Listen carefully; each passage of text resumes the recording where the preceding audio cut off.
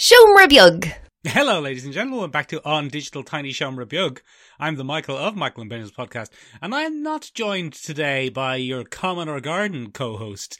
I am joined today by the man who has the 34th most popular podcast in the literature section in Sweden of all time. It's Benjamin Colopy.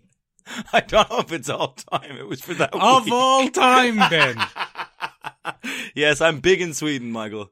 Well, no, I'm moderate in Sweden. The 34th most successful literature-based podcast in Sweden.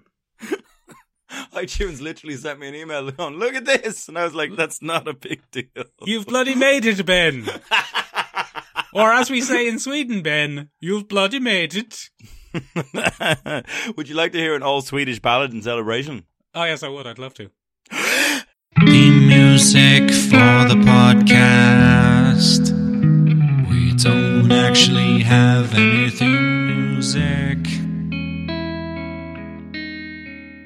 Oh, you've had me on. It was just the theme music It again. was just the theme music, Michael. You absolute bloody cuckold. Benjamin, I tell you what, we're not seeing much return from this whole GameStop thing, are we? No, we should have invested more, Michael. We should have invested more. Yeah. People, Ben, it's your people, Ben. It's the Reddit, Ben. The Reddit, the Wall Street bets, Michael. So we're reporting to you live from the end of the world, Michael. It's been an interesting month, Michael, isn't it? We're recording this on the 31st of January, 2021, and good fuck. It's been a strange one, all right, Ben. What a fucking month, Michael. Somewhat of a scientific and cultural revolution going on at the moment. Do you remember last year, Michael, at the end of this, we're like, look, it can't be any worse. Well, Jesus. Economic upheaval, societal upheaval. Look, it's all over, Michael. It's all over. But, Benjamin. Yeah. There's one thing that isn't changing. Go on. It's that there's still trailers. Yep, they come out every week like clockwork, Michael. Some of them good, some of them bad, and you can't invest in them. Doesn't work that way. Yeah, like GameStop. Like GameStop. So, Michael, we got a few little trails this week, and one of the ones that came out is HBO kind of giving a little flex, a very bold flex, I thought, Michael, where they were like, we're going to be great. And I was like, that's presumptuous. That is. Here is a trailer of all of the films and film producers that we've just pissed off. Yeah, remember this guy who wrote an open letter about how he didn't like this new model? Here's his film. Do you remember these guys who were like, I don't know if this kind of undermines cinema in general? Here's his film. Yeah, we've got it. We've got the film. We've got the film because they signed a contract and they didn't read the fine print. Yeah, they can't have the film. We've got it. And we're going to put it out however we like. And then there are some other things, Michael, like Space Jam 2, which I forgot was the thing. I wonder, Ben, will Space Jam 2 be responsible for as many formative sexy bunny lady experiences as Space Jam 1 was? One can only hope, Michael. One can only hope. Probably not, though, Ben. Speaking of formative, sexy cartoons, there's a trope going around the old tick and tock, Michael, and this is apropos of nothing. Where young ladies are comparing themselves to their boyfriend's original Disney princess crush. It's very entertaining. Oh, that's very interesting. And I gave myself a thought, Michael. I had a little think to myself. I was like, who would that be for me? And do you know who it was, Michael? Princess Jasmine.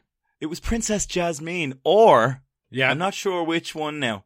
Or Megara from Hercules, who technically isn't a princess and explains a lot about me. Oh, yeah, and she's a big ginger, Ben. Is she? Isn't she? Isn't she? She's purple hair, as far as I know. Oh, is she the baddie? Yeah, she's the baddie, remember? Oh, no, I've never seen Hercules. Remember that? Michael, so good. I've never seen Disney's Hercules, Ben. You don't give me grief. You only saw Jaws last week. I'm not giving I'm just saying so don't good. I didn't give me grief, any Michael. grief. I don't shame people for what they haven't seen. Don't you give me any Hercules-based grief. So, Michael, that brings me to my next question. Who was your formative Disney princess? I don't remember, Ben. I don't know. Shame. I'm such a bloody lech, Ben. I can't remember specifically.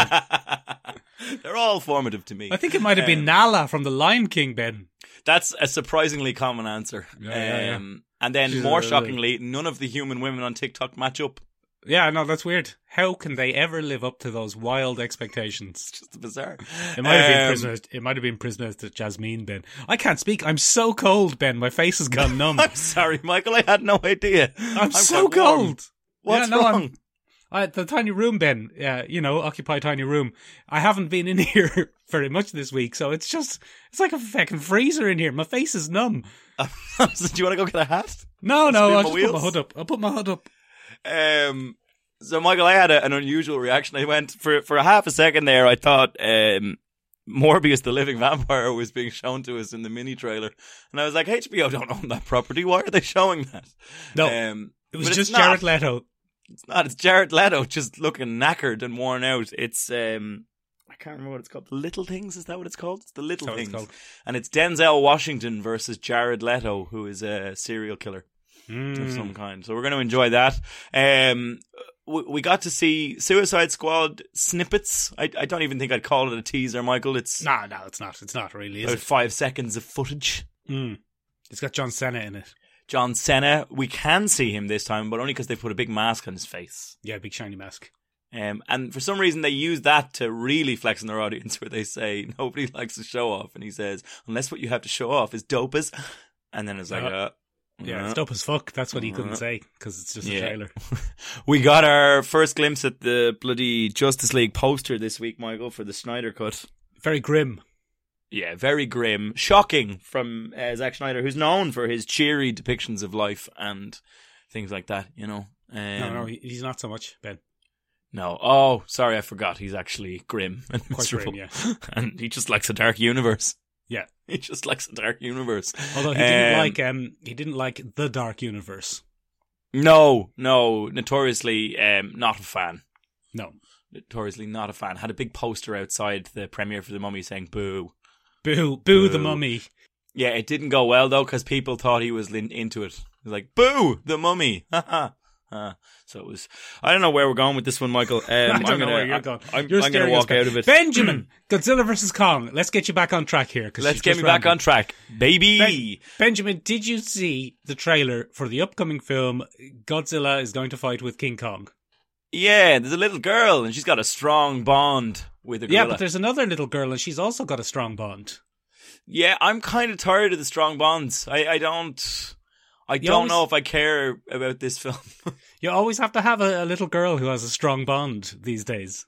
Yeah, because I don't know. Look, we looked at the trailer, Michael. Kong is taken off Skull Island, obviously. Yeah. I'd love to know how they did that, because it was such a disaster last time. Poor Tom Hiddleston had a real tough time with it. And he's at least 10 times bigger than he was in the 70s. Oh yeah, no, they've pumped him up. But remember, he was only a child, Michael. He's massive.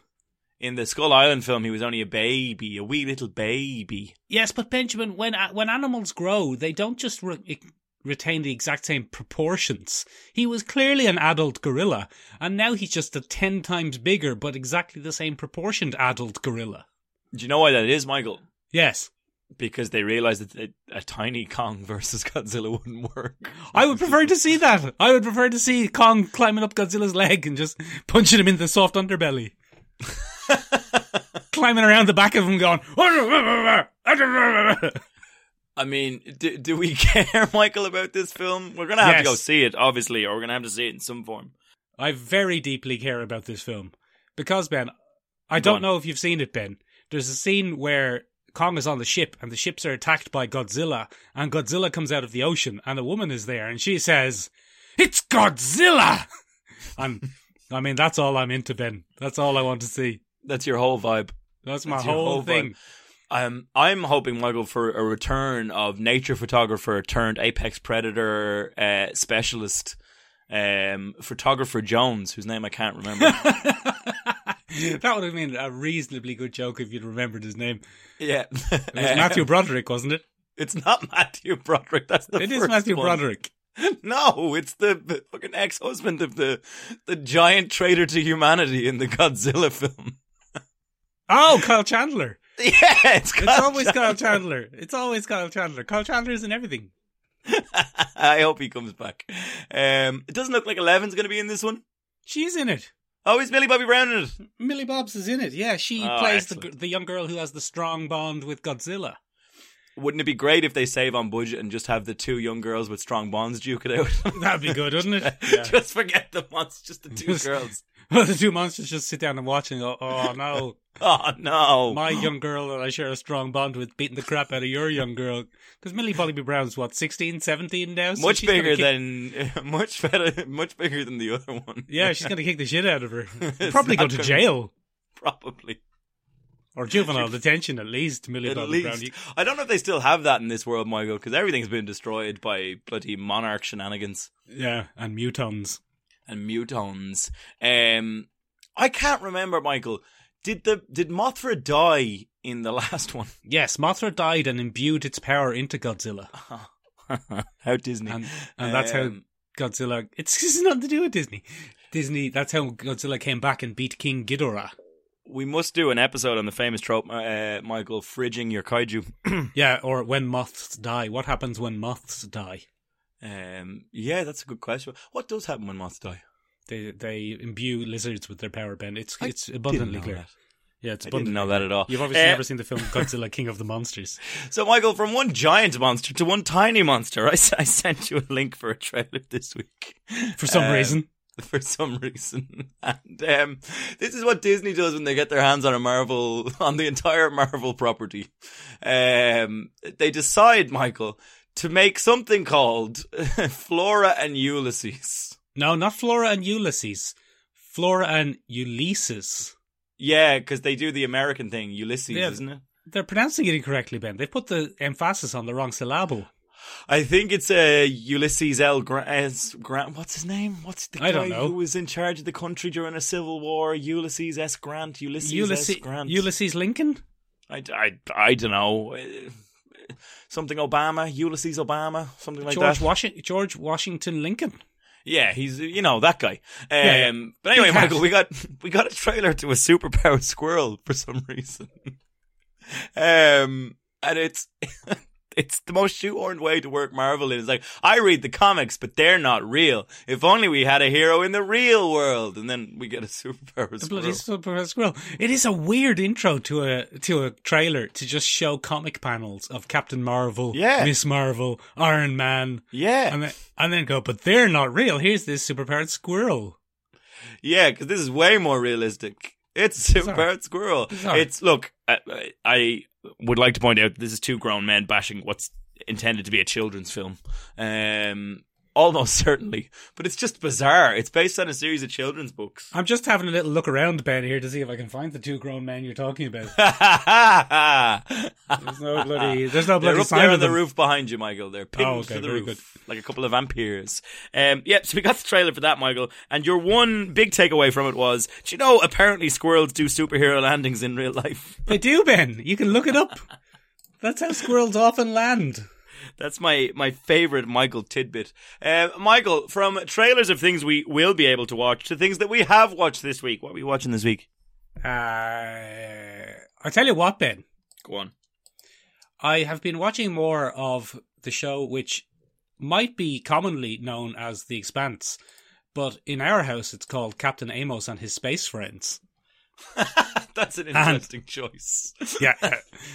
He's not the captain, Ben, but that's what we call it around here. We call it Captain Amos and His Space Friends, or What's Going On in Space. But I tell you what, Ben, first of all, very good show. Very good show. Massively underrated, Ben. Why is it not in every conversation? It's a great show. Where are you now in The Expanse? Well, that's the funny thing, Ben. I'm about halfway through season 3. Okay. So I'm making a steady clip, but it is one of the weirdest paced and produced shows I've ever seen in my life, and I figured out why. Go on. Because, Ben, it's based on a series of books. Yes. But rather than base it as one book per season... Which would be the sensible thing to do. Well, maybe not the sensible thing to do, but the common thing to do. Go on. They have based it around about one book per 15 episodes. Really? Yeah. So that explains a lot. Doesn't it, Ben? It explains some really weird stuff. So, for example, the Eros incident, there are going to be some mild spoilers here, but I mean, if you're this deep into it, you're going to know anyway. The Eros incident, Ben, is resolved in season 2, episode 5 or 6. Yeah. Right? With Jim Miller and the Eros and Julie Mao and all of that stuff. And then the very next episode is very confusing and tonally different, where it introduces Bobby and the Martian Marines and what's going on Ganymede. And you're like, what happened to the That's a book distinction, Ben. That's the end of one book and the start of another. That makes a lot of sense now. Where are you, Benjamin? I am first 2 episodes of season 3. Okay, fine, right. Just completed. So I will tell you then this, Ben. The second storyline, the hybrid storyline. Yeah. That also resolves in about 15 episodes. Get out of town. But in this case, Ben, it's the last 8 episodes of season 2 and the first 7 of season 3. Oh, that's so weird, Michael. It's weird, Ben. It's weird. So then halfway through season 3, Ben, which is where I am. Yeah. It takes a time jump. And it completely changes tone and story and plot. And it's bizarre. There's new characters. There's new haircuts. I have to weird. say, when they initially introduced Gunny and the Martians, Bobby and the Martians, yeah, which would be a great name for a band, but I was so against it because I was like, no, wait, who's back this? to the Rocinante? Yes, I don't have time for new characters. I'm invested in somebody else. Go back. Yes, but it's very good. It's very interesting, and I think it's a byproduct of the show's weird history of being moved around networks and cancelled and revived and almost definitely having short episode orders and stuff like that. Because it started out as a sci-fi gig, didn't it? It did indeed, like Killjoys. Like Killjoys. But less Canadian. To be everybody's property. Yeah, it's my favourite show currently on television. The Expanse. It's so good, Ben. So good. Everyone should watch it. Get on it. Speaking of things that are so good and should be watched, Michael, what else did you watch this week? I bloody saw episode 4 of WandaVision, Ben. Now, Michael, this for me was, I'm gonna come right off the bat here and say, not my favourite episode. Oh. Not my favourite episode. And I think the reason it's not my favourite episode is because, okay, we do spoilers, so I'm assuming we're doing spoilers. Yeah, we do spoilers. Yeah, okay, we do a little spoilies. So spoilers, if you don't want to hear them, leave. Or skip forward 5 minutes or so. Or just fuck off. Okay, that was the spoiler fuck off brought to you by Michael and Benjamin's podcast. Yes. So there was no shock in this for me when Geraldine is turned over on her back and she goes, "It's all Wanda." I was yes, obviously. I think it was, yeah. I think that was a big reveal, maybe for someone who's not familiar with the Scarlet Witch. And they're like, "Oh, whoa, it's not somebody else doing it. It's her. It's her." But for me, I was like, yes, clearly. Yeah, there were no surprises whatsoever in this episode. Yeah. I blame a lot of it on the trailers, to be honest. Yeah, maybe it's that. Because you imagine the surprise, Ben, if we hadn't seen the trailers and Jimmy Woo had shown up. That would have been great, Michael. And you're like, it's Jimmy Woo from the Ant-Man films. And did you notice, Ben, the first thing he did was some close-up magic? Which was taught to him by none other than Mr. Paul Rudd. Yeah, very good. So that's very exciting. It was teased to him by Paul Rudd. And of course, I mean, my big takeaway from this episode, Ben, was there is enormous storytelling potential in the snap and the blip. Oh, Michael, the best blip reference of any Marvel thing I've seen so far. That scene where they're all rematerializing in the chaos of the hospital. Oh, yeah. Chef's kiss. Num. Yeah, and the only other post-blip thing we've seen, remember, is Spider-Man Far From Home. Which was no good for post-blipness, where everyone was like, this is fine.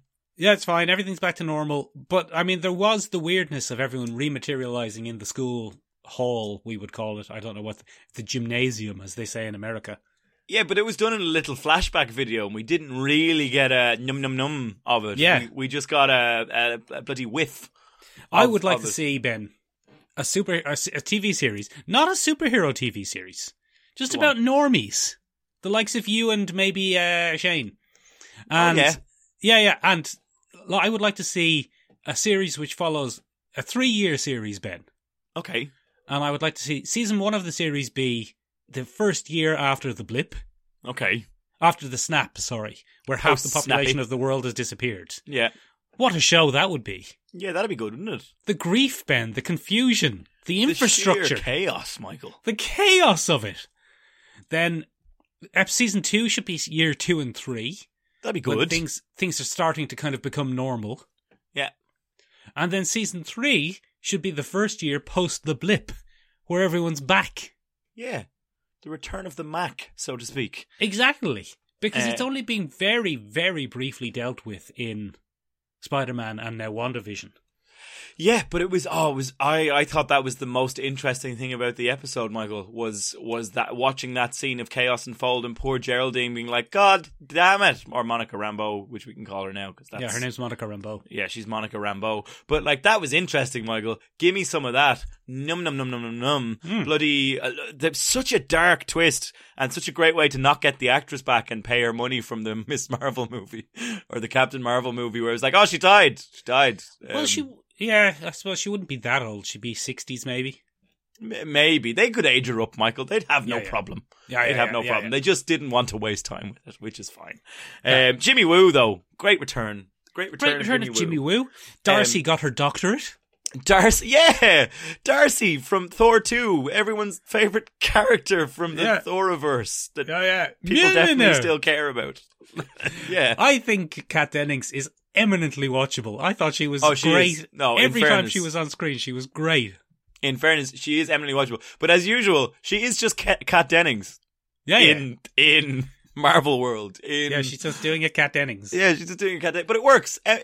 Eminently watchable is an excellent way of phrasing Kat Dennings' career. She's just fun to watch. Yeah. She's just having a laugh. She's up on screen with too much lipstick, having a laugh. Yeah, Sword. We got a little bit more information on Sword. Yeah. Sword. Apparently Sword have always been there. Sword have always been there. They've just been renamed to Sword. Not true though. They haven't always been there. This is bloody. No, it's a bit of revisionist history, Ben. One of my favourite moments, Michael, is where we finally get a glimpse into the world from Wanda's perspective, and we get Dead Vision. Oh, that was very good, wasn't it? And she was that like, was I'm very not good. at it. Oh, Jesus wept. Because it caught me off guard, Michael. I just went, what the fuck? He's dead. He's dead. It was very alarming, Michael. Very alarming.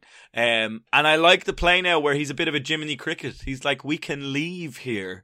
It's like Wanda's subconscious trying to be like, hey, maybe kidnapping an entire town and holding them to your will isn't the best. It's suboptimal. Have you and seen Wanda's Benjamin? like, no, we're staying. Have you seen the leaks from season 5, from episode 5? Where we get a little Evan Peters action. A little bit of Evan Peters. Yeah, a little bit of Evan Peters. I think he's going to do an 80s style sitcom cameo. You're going to hear the classic canned laughter and the woo when he walks on screen, and that's it's 80s, isn't it? I'm assuming next week is the 80s. Yeah, I'm assuming it's the 80s. So the question is, Ben, next week, is it going to be a sitcom episode again? Is it going to be an Outside World episode, or is it going to jump backwards and forwards between the two, like we thought would happen the whole time? What I'd prefer, Michael, is a sitcom episode, believe it or not. I don't know if I'm all that. I'm really enjoying the sitcom thing, and I don't think that's the right way. I think if it was to jump in and out, that would be better from a storytelling perspective. But I just don't care about the why at the minute. I'm more interested to see how Wanda's PTSD plays out. Very interesting. I'm more interested in seeing the weird twists and turns. I want to know what the deal with Catherine Hahn is. I want to know why some of them are defending the world that they're in, others are trying to escape. I want to know, Michael, why a government operation with a drone sent in a weird box helicopter that uses a rotary thing like a toy helicopter, and then for some reason they were like, oh look, she made it retro in the thing, even though it's clearly just the same helicopter with a box clapped around it. That really bothered me. Monica Rambeau's drone at the beginning, Michael. I don't know why it bothered me so much, but it did. Would look forward to seeing a lot more Jimmy Woo, Monica Rambeau action. That was an enjoyable little interchange. I like that nobody can see Westview except for people outside of Westview. Yeah, no such place, Ben. That was good. A missing towns case, very witty from Jimmy Woo. So looking forward to a bit more of that, Michael. Yes, I enjoyed that the people who've been sent to investigate are all also sitcom alumni. They are. We've got Jimmy Woo, who's in the Fresh Off the Boat gang. Yes. We've got Kat Dennings, two broke ladies, girls. Two of them, and they're broke, yep. Two of them, and they're broke. So they're waitresses. Who else have we got? Monica Rambeau, what's she from? I think she's pretty new on the scene. I don't actually know that actress very well.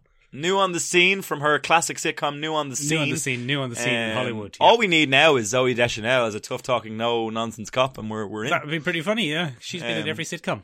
We're in. Or Jerry Seinfeld. If Jerry Seinfeld might show up as the devil. Can you imagine? Michael, I will lose my mind if Jerry Seinfeld shows up in WandaVision. That'd be great. As Jerry Seinfeld shows up as Mephisto. Oh, Michael, stop it. That's some of the finest casting we've ever done here. Don't go wasting my emotions, Michael. Oh, Jesus. That'd be sold. Good. That is That'd be good. The best casting decision we have ever made on this podcast. Yeah. Jerry Seinfeld as Mephisto. Speaking of Jerry Seinfeld's unmistakable influence on the TV landscape, Michael. Yes? Have you ever seen the classic Seinfeld episode, The Chinese Restaurant? Jesus, Ben. Now, I know I'm ruining it, but that was a smooth-ass transition. Jesus H. Christ. That was absolutely delicious. I mean, I've completely undermined it now, but bloody hell, that was good. That was wow. I couldn't believe you gave me Jerry Seinfeld. My brain literally went, oh my fucking God. Absolutely delicious. Well, now that I've ruined it, why don't you tell us about how that's a good bottle episode? So, Michael, way back in the 1980s. Yeah. Seinfeld was an up-and-coming dynamite show. And I suppose there was a convention in television, Michael, called the Bottle Episode. And there are many debates on where that name came from, but apparently it came from a kind of a Twilight Zone knockoff called The Outer Limits. Whoa. Or was it the other way around? The other way around? The other way around. Damn it. How? No, it's not that. It's just how very dare you denigrate one of the greatest genre TV shows of all time, The Outer Limits, by calling it some Twilight Zone knockoff. All right, fair enough. I've been very unfair to The Outer Limits there, ladies and gentlemen. My deepest apologies. But basically, that show in its initial days was failing quite heavily. So one of the writers came up with the concept of just using sets they'd already built and, kind of keeping the show to that. That later went on, became a huge Star Trek thing. They were called ship episodes in the Star Trek kind of writer's room. All right, but I think Star Trek's older than The Outer Limits, isn't it? I'm not sure. I think they're around the same time. I'm not 100% sure. In fact, I think The Outer Limits is in black and white. Oh, yes, you're probably right. So was Star Trek. I'm not 100% sure, but we will double check that. No, it's fine. Just keep going. I believe you. So anyway, very often, Michael, the bottle episodes, they're fixed set episodes. There's a limited amount of interaction with the outside world of the TV show. It's usually set in a familiar location for the audience. There are one or two introductory scenes to kind of introduce the conceit or to let the audience know what's happening in this particular episode. And then we find ourselves in a familiar setting or simply a limited set. So in the case of Seinfeld, Michael, that's the famous Chinese episode, the Chinese restaurant episode from season 2, I want to say.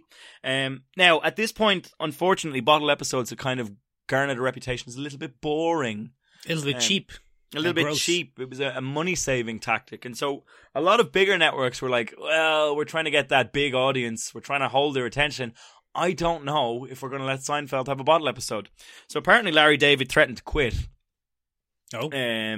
Unless his bottle episode was put in season 2. And they went ahead with it. And Michael, it's one of the best comedy dynamics because each character is completely defined by this episode.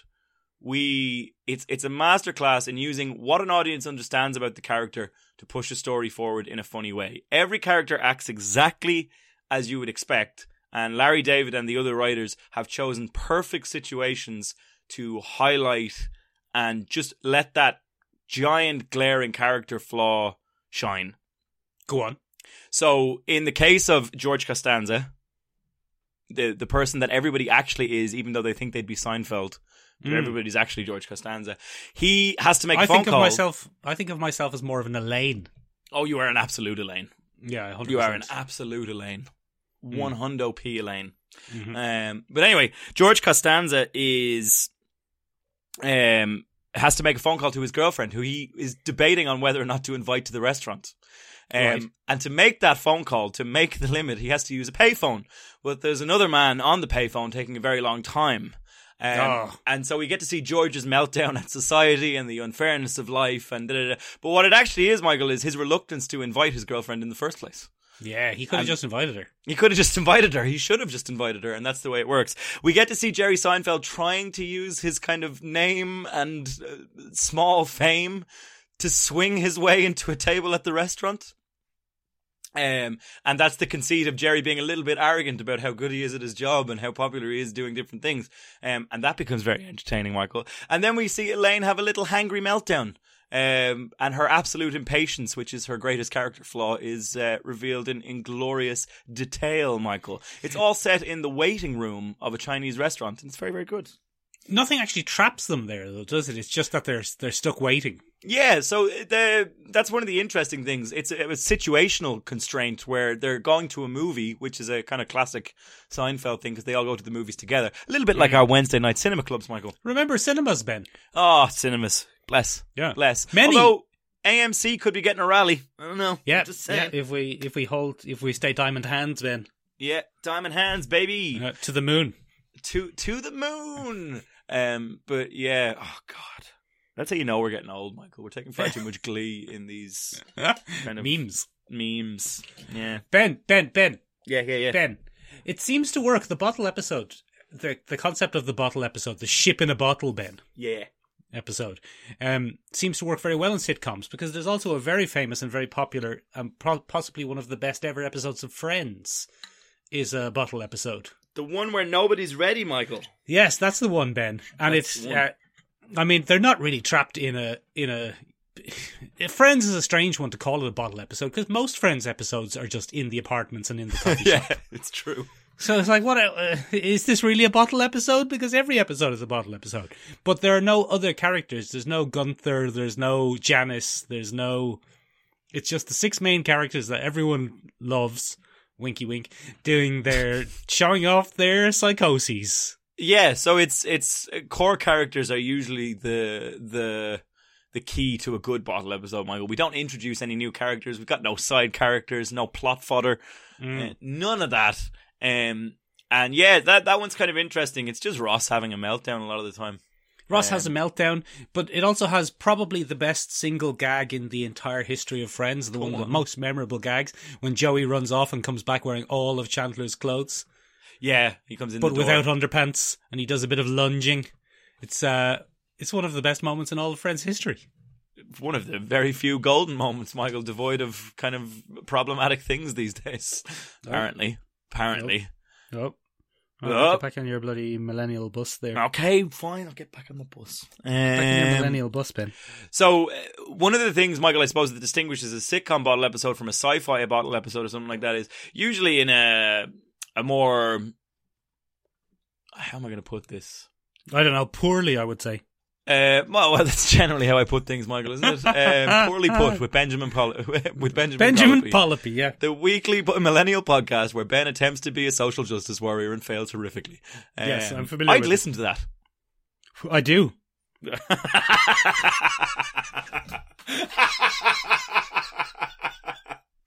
Oh, that was very good. Well done. Thank you. Well done. I'm hurt, but I laughed too much for it to last. Oh, good. Yes, good. So anyway, in your Buffys, your Fireflies, your X-Files, the constraint on the characters can be more supernatural in nature. Oh, more exciting. We don't necessarily need it to be a situational issue. We can have it be something much, much worse, Michael. Much more sinister. So I was forced to watch Buffy this week, Michael, because every bloody list I consulted about bottle episodes went on about Buffy and the bottle episode and Buffy. So I had to go watch Buffy. I think it's time for you to face your anger about Buffy. What exactly is it? Were you, Ben, at some stage, was your heart broken by a tiny little blonde woman? Sarah Michelle Gellar never replied to my fan letter in 1998, and I will never forgive her. Good, okay. You were 4, Ben, in 1998. Yeah, but I was very smitten. All right. It took me hours with that crayon to write out, I love you, Sarah. SMG. SMG. Yeah, Heartbreak by Blonde Women is pretty much par for the course on the other end of things, Michael. So maybe it's just an entirely embittered relationship to tiny blonde women. Maybe that's what it is. Sarah Michelle Gellar turned 40 3 weeks ago, Michael. Yeah, well, that's the ravages of time for you, Ben. Yeah. That's it. That's how it works. She still looks good. I'm not going to say Ravages of Time when it comes to Sarah Michelle Gellar. She's fine. No, I was talking about me, Ben. I'm also almost 40, and look at the fucking state of me. You look great in a swimsuit, Michael, and I'll have nothing else. I do look great in a swimsuit. I do, but to be fair. But my poor face, Ben. Look at it. It's been ravaged by the ravages of time. I think it's just COVID, Michael. I think it's take a screenshot, Ben. In the house all day. Yeah, hang on. I need to move my recorder out of the way to take a little screenshot there, Michael. Because otherwise you'll get a big bloody Audacity thing in there, and that's no good. Where is my... There it is. Gotcha. Yeah, put that on Instagram, Ben. Call it the Ravages of Time. Yeah, I don't know if we want to alienate more people from the Instagram by showing them that particular face, but I'll do it. Thanks, Sarah Michelle Gellar. I will. Tell her it's fine, Sarah. You're doing well. Are you well? Because you're looking well, and Michael's not. You could be worse, Sarah Michelle Gellar. Now let's stop talking about aging, Ben, and talk about the bottle episode of Buffy the Vampire Slayer. So, Michael, there's a sisterly bond in the old Buffster the Vampire Slayer between Buffy and her sister Dawn. Yes, the worst character, Dawn. The objectively worst character, Michael, and I never really understood your issue with Dawn until this very episode, Michael. And my God, do I have several issues with the character of Dawn. So, where do we start? Dawn's a big whiny whinster. Yes, she is. And she's like, oh, Buffy doesn't spend any time with me. She's too busy bloody going off and saving the world. So she's having a little moan, and she makes a wish to the wish demon. Yeah. Who's running around in this episode, in that season. Is it that season? She's only in 3 or 4 episodes. She's only in 3 or 4 episodes, but she is there, Michael. Halfrick. What's her name? Halfrick. There you go. Well, Halfrick's there, and Dawn has a little natter with her on the porch, and Halfrick's like, wish granted. Gotcha. You're stuck now. And so then, Michael, what we see slowly revealed through the course of the episode is that nobody can leave the Summers home. And different characters come in and out, and they get trapped in the house, and hilarity ensues, right? But, so we have a couple of interesting little character interactions. Spike and Buffy kind of reach ahead on their sexual tension, their will they, won't they, oh, will they ever just get a room together? Oh, no, they'll never be together. And they have a little argument in the hall, and this is where we kind of fully realize what's happening in the house, where Buffy's like, get out of my home, and Spike is like, it's daylight, I can't let you get out of your home. Can't be doing that now. And then Buffy's like, well, you leave. And then Buffy's like, I can't. I mean, I want to, but I can't. Yeah, I like that about it, Ben. I like that it's not a force field. Yeah, I like that it's just, they can't. No, a force field would have required budget to quickly render like an invisible shimmering But I field. actually prefer this. I prefer this mystical thing of they just can't. They get to the door, they open the door, and they all just stand there looking at it going, I can't leave. Brilliant. That became kind of a classic, because we saw it in this week's episode of WandaVision, Michael. It's like, why didn't you go in to the town of Westview? That's true. And he's like, I doesn't want me to. Can you not feel it? And it's like, what? I can't. But then Monica Rambeau is like, oh, okay, I'll just go in. And it's like, okay, that was short-lived. But yeah, that was very entertaining, Michael. Eventually, we kind of realized that Dawn and Buffster have to reconcile. And this is the bit that just makes me hate Dawn. Because Buffy's like, look, Dawn, if you want to spend more time together, and Dawn just has a little bitch fit. She just goes, get out! Get out! Get out of here! Get the fuck off away from me, Buffy! And it's the worst. Yeah, everyone hates Dawn. I was just sitting there going, what are you on about? Welcome to the world of hating Dawn, Ben. But I was just like, that's so nonsensical. What a response. You're one of us now, Ben. You're one of us now. You're part of the world of hating Dawn. Yeah. So Joss Whedon has a little love affair going with the bottle episode, Michael. He does. You have just finished Angel, Michael. I didn't make it, I just watched it. And no, you made it. You made every episode of Angel, and you've just finished now. I'm always surprised that they aired so many episodes that you hadn't finished. But probably explains the quality of the show. Zing! Oh, you've got it. That's a simultaneous blow to Angel and a compliment to you, because when you finish the show, it's damn watchable. Oh, thank you, Ben. Yeah. So anyway, what happens there, Michael, is Joss Whedon gives a very wry nod, and he's like, I've called this one Spin the Bottle. Spin the Bottle, because it's stuck in a bottle. So go on, tell me about that one, Michael, because I haven't seen it. So, it's part of season 4, Ben, which you might remember is the worst season. Yeah, yes, definitely. Season 4 is awful, Ben. It's full of even one of the characters. They know in season 4 that season 4 is off, and one of the characters has a side adventure with a sexy lady. Oh. And he says, "No, I'm enjoying having this sexy lady side adventure because I've been stuck in a turgid, melodramatic, supernatural soap opera for the last 6 months." Turgid's no good. And then you're thinking, you have been, haven't you? You writers know that this has been awful. But one of the small highlights, Ben, is the episode Spin the Bottle. Because in Spin the Bottle, Ben, all of the characters, they get trapped in the hotel. Yeah. The hotel is where they live and work, Ben. And they all get reverted back into teenagers. What? Yeah. And they get reverted, not physically, so they stay middle-aged people. Oh, well, thank God they for revert that. back to their exactly, but that's much cheaper. But they revert back to their teenage mentalities, Ben. Right. And the whole idea, funnily enough, Ben, I think it's the only episode of season 4 written and directed by Joss Whedon, and it is very Joss Whedon. Okay. For example, Ben, it has a kind of fourth wall breaking narration by one of the characters, Lorne the demon. Okay. And it has a bit of funny, tricky camera work too, where we seem to be listening to Lorne tell a story, and then the camera spins around to see who he's speaking to, and we're in the scene. What? And it's not a flashback. It's not the story anymore. It's the actual story. It's not Lorne. Yeah, it's great. It's great. There's some really nice camera work. There's some really nice meta-referential stuff. And it's quite amusing. It's probably the best episode of season 4. Such Whedon. Yeah, now, Whedon himself, Ben, has said it's a lazy episode because the whole setup is to do this thing that they wanted to do, which was bring the characters back and have a fun episode in the middle of all the turgidity. Such turgidity. So, Ben, they try to do a memory spell to recover Cordelia's memory, but it accidentally sends them all back to their high school years. Oh, and no. The humour, of course, in that situation, Ben, is they're all very different people now. Yes, because one of them is a vampire. One of them is a 250-year-old vampire, and he reverts back to a 16-year-old Irish boy. Yeah, because he's Irish, isn't he? I always forget that. He's Irish, Ben, and having rewatched Angel recently, he plays a lot of Angel as Irish. I think he plays it as Irish most of the time. But it's just sense now, Michael. Hang on. I know, quite a claim. Exactly, Ben. I know. If you listen to him, he speaks every now and then.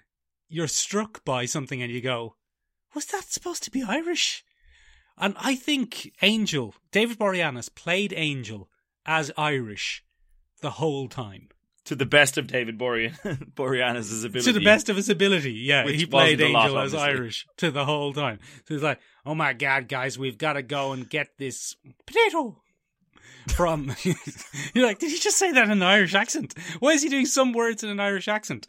And I initially was annoyed by that, but then I thought, actually, you know what? If he grew up in Ireland and he lived a couple of 100 years in Ireland and then he went around the world and spent 100 years in America, that's probably what he'd sound like. So I'm all right with it.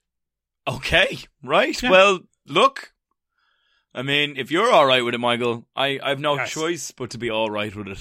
It is one of the best episodes of Angel, Ben, but I don't know if you'd get any enjoyment out of it if you didn't know the characters. Okay. I probably wouldn't then.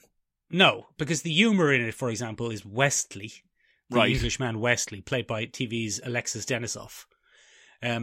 He has become quite a grizzled, hardened badass, and when he was introduced in Buffy season 3, years before, he was kind of a bumbling dumbass.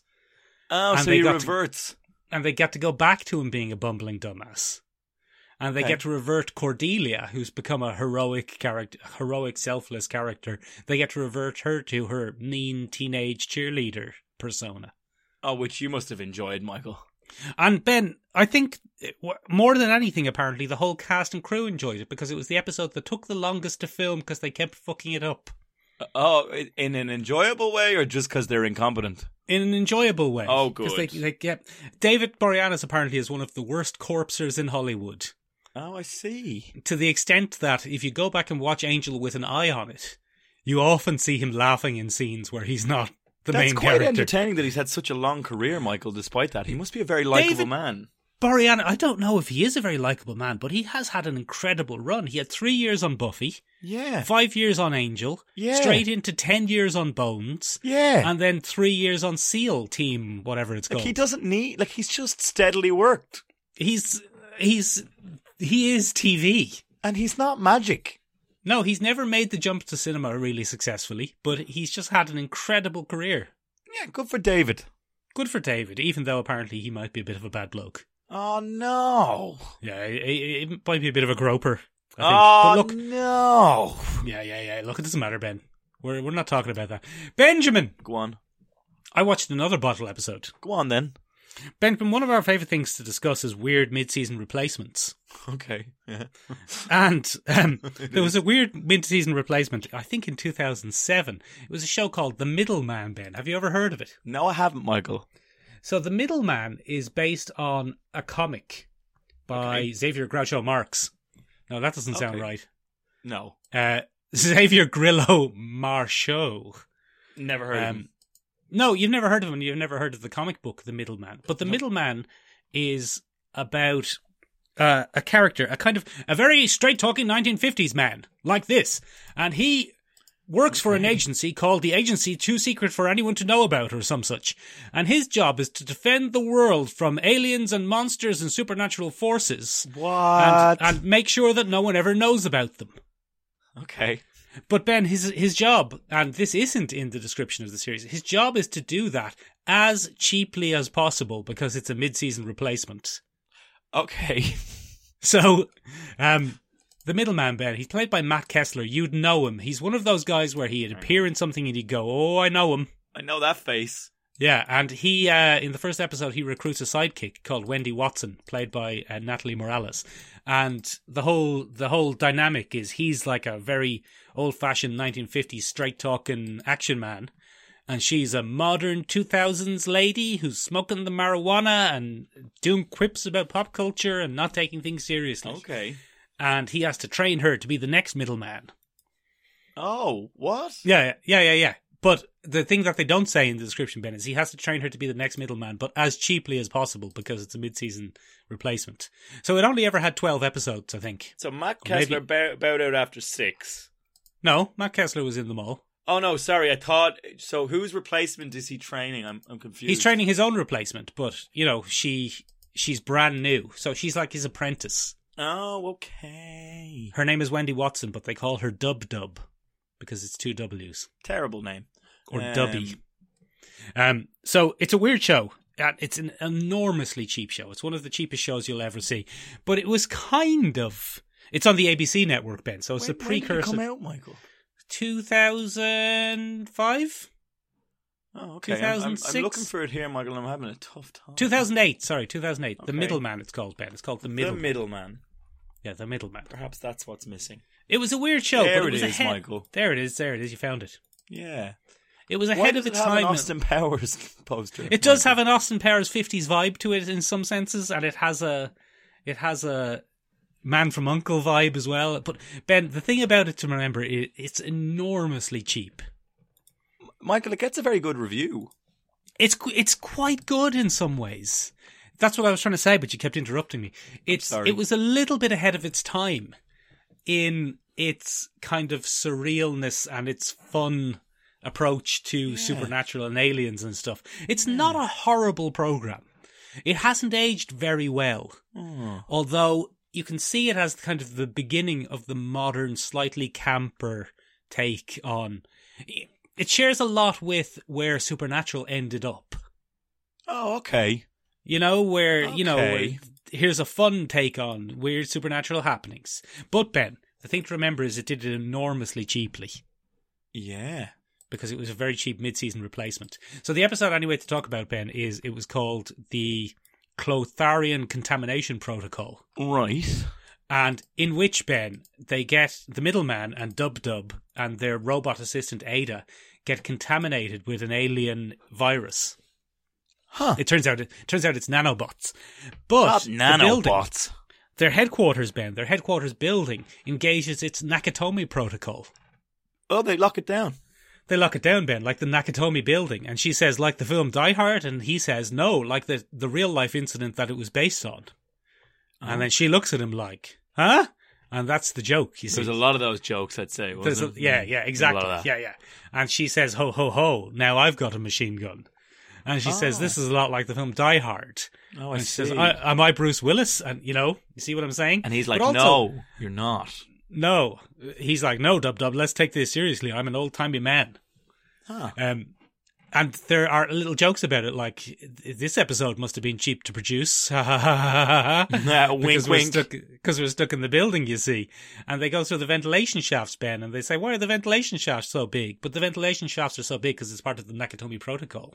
And when the Nakatomi Protocol is engaged, the ventilation shafts expand. Why? Outwards. So people can crawl through them, like in the film Die Hard. Bizarre. Ho, ho, ho, now I have a machine gun. But it's so cheap, Ben. Okay. Yeah. I'm going to have to watch this now. We're going to have to do a Middleman episode. I'm so intrigued by this, Michael. I would very gladly do a Middleman episode. Okay, I'm writing it down. It's a weird show. On the piece of and paper we could do some research on it. But Ben, the ship crashes. The alien ship comes back on Voyager 2, Ben. Right. And Voyager 2 crashes to Earth. Okay. With this contamination on it. No. But when Voyager 2 crashes to Earth, Ben, only Dub and the Middleman go to intercept it. Okay. And it's in an industrial estate.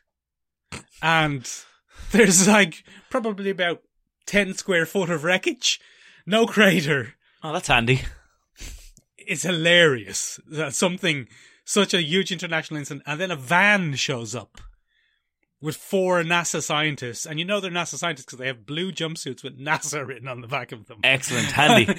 Everything is so incredibly cheap.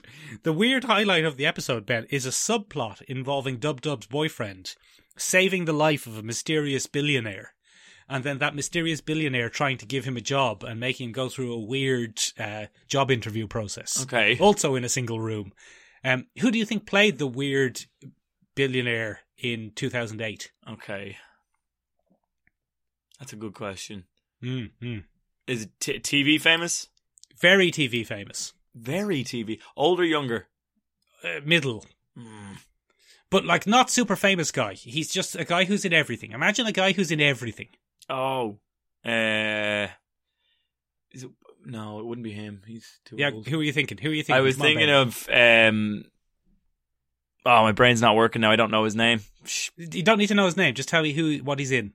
He's in Office Space. He plays... It's not him. That's why I went, no, that doesn't work. It's the... If you could have that on my desk by 5, that'd be great guy. Oh, that guy. Everything. Yeah, I've forgotten his name, from American Gothic as well. Yeah, he's in loads of stuff. No, go on, tell me. I'm never going to get this. It's someone like him. It's Mark Shepard. He shows up and all I can think of, of course it is. Who else would it be? Who else could it possibly be? TV's Mark Shepard. Yeah. The busiest man in Hollywood. The only man busier than him is David Boreanaz. Mark Shepard is bizarre. He pops up in everything. Everything. Funnily enough, Ben, I have another Mark Shepard thing this week, but we might not get to it this week. We're out of time, Michael. We're going to have to do a bottle episode part 2. Alrighty then. 2 bottles of beer left on the wall. We're way over time this week, Michael. But that's the sign of a good episode. That's an enjoyed episode. So we'll do a part 2. We'll pencil it down for a couple of weeks. Ladies and gentlemen, if we're having a part 2, that means you have time to let us know what we missed. What are your favourite bottle episodes? And do you think they're a useful writing technique? Do you think they're a bit naff? Hold on a second. Hold on a second. I did not think the Clothorian Protocol experiment was a good bottle episode. I think it was a bad example of a bottle episode, actually. Oh, thank you. Because although it was a bottle episode in a sense that they locked the building down and only the main characters were trapped in it. Yeah. But when I first saw it, it was in my memory. When you said bottle episodes, I remembered this show from 2008. And I went, oh, Middleman. Because that jumped out in my mind as the bottle episode. But I think it was because... The glee that they had in pointing out this is a bottle episode made it stick out in my mind. But watching back on it, it was a bit much. And it's so cheap, Ben. I was 16 years old, Michael. I probably would have loved it. You probably would have, Ben. It was very good. I probably would have loved it. Right. And Ben. Go on. It has classic... You don't see it very much anymore, but it has classic early 2000s exploitation scenes. Like? Where they get contaminated and the very attractive male and female leads have to strip down to their underpants. Michael, this sounds amazing. We're doing an episode on Middleman at some point in the future. Alrighty then, I think I have it on DVD, Ben. Ladies and gentlemen, what are your best and worst bottle episodes? We will be doing a part 2. It won't be next week. It'll be sometime in the future. What we are doing next week, ladies and gentlemen, is cast your mind back to the Emerald Isle and the glorious men that lived there, with words made of poetry and chests made of hair and rain. Ladies and gentlemen, we'll be taking a look at finding love in Ireland. Wait, hang on. I have to get this to keep that pose. This is absolutely amazing. Oh, give me my bloody... Ladies and gentlemen, Michael has just waited for this moment his entire life. And this is it. This is what he's been waiting for. Bloody topless Michael. Done. Okay, I have that. Chests made of hair and rain. Excellent promotional material. I think that was pretty good for a spur of the moment, off the cuff joke. But yeah, so ladies and gentlemen, we're going to be taking a look at the bloody romantic comedy in Ireland, inspired largely by Wild Valley Mountain Sage Time, whatever. That hasn't come out yet, but was supposed to be out by now. We can't watch that. We'll just have to watch others. We'll have to watch others, like Leap Year and etc. What do you think of the unrealistic expectations of Irish men and women set up in movies? Although it's mostly men. I very rarely see an Irish female love interest. I don't know. Maybe I'm just biased. Well, maybe we'll have to look into it, Ben. We'll have to look into it, Michael. Anyway, we'll be doing that next week, so you can join us for that. Ladies and gentlemen, if you enjoy... Go on. Do we have to watch Far and Away? We do, yeah. It's all happening. It's all happening. I've already watched Leap Year, Michael, so I'm ready. Oh, no. I'm ready. Ladies and gentlemen, what do you think of this week's episode? Let us know. There's a bunch of places where you can give us now a review. It does help the old podcast. We would very much like to be the 34th most listened to pop culture podcast in Sweden's charts. So please get on that wherever you are. And we'll hopefully climb those charts. That's it for this week, ladies and gentlemen. We'll talk to you very, very soon. Bye-bye. Ben, you forgot to tell them about the website. Oh, there's a website, www.seomrabeag.com, SEOMRABEAG.com.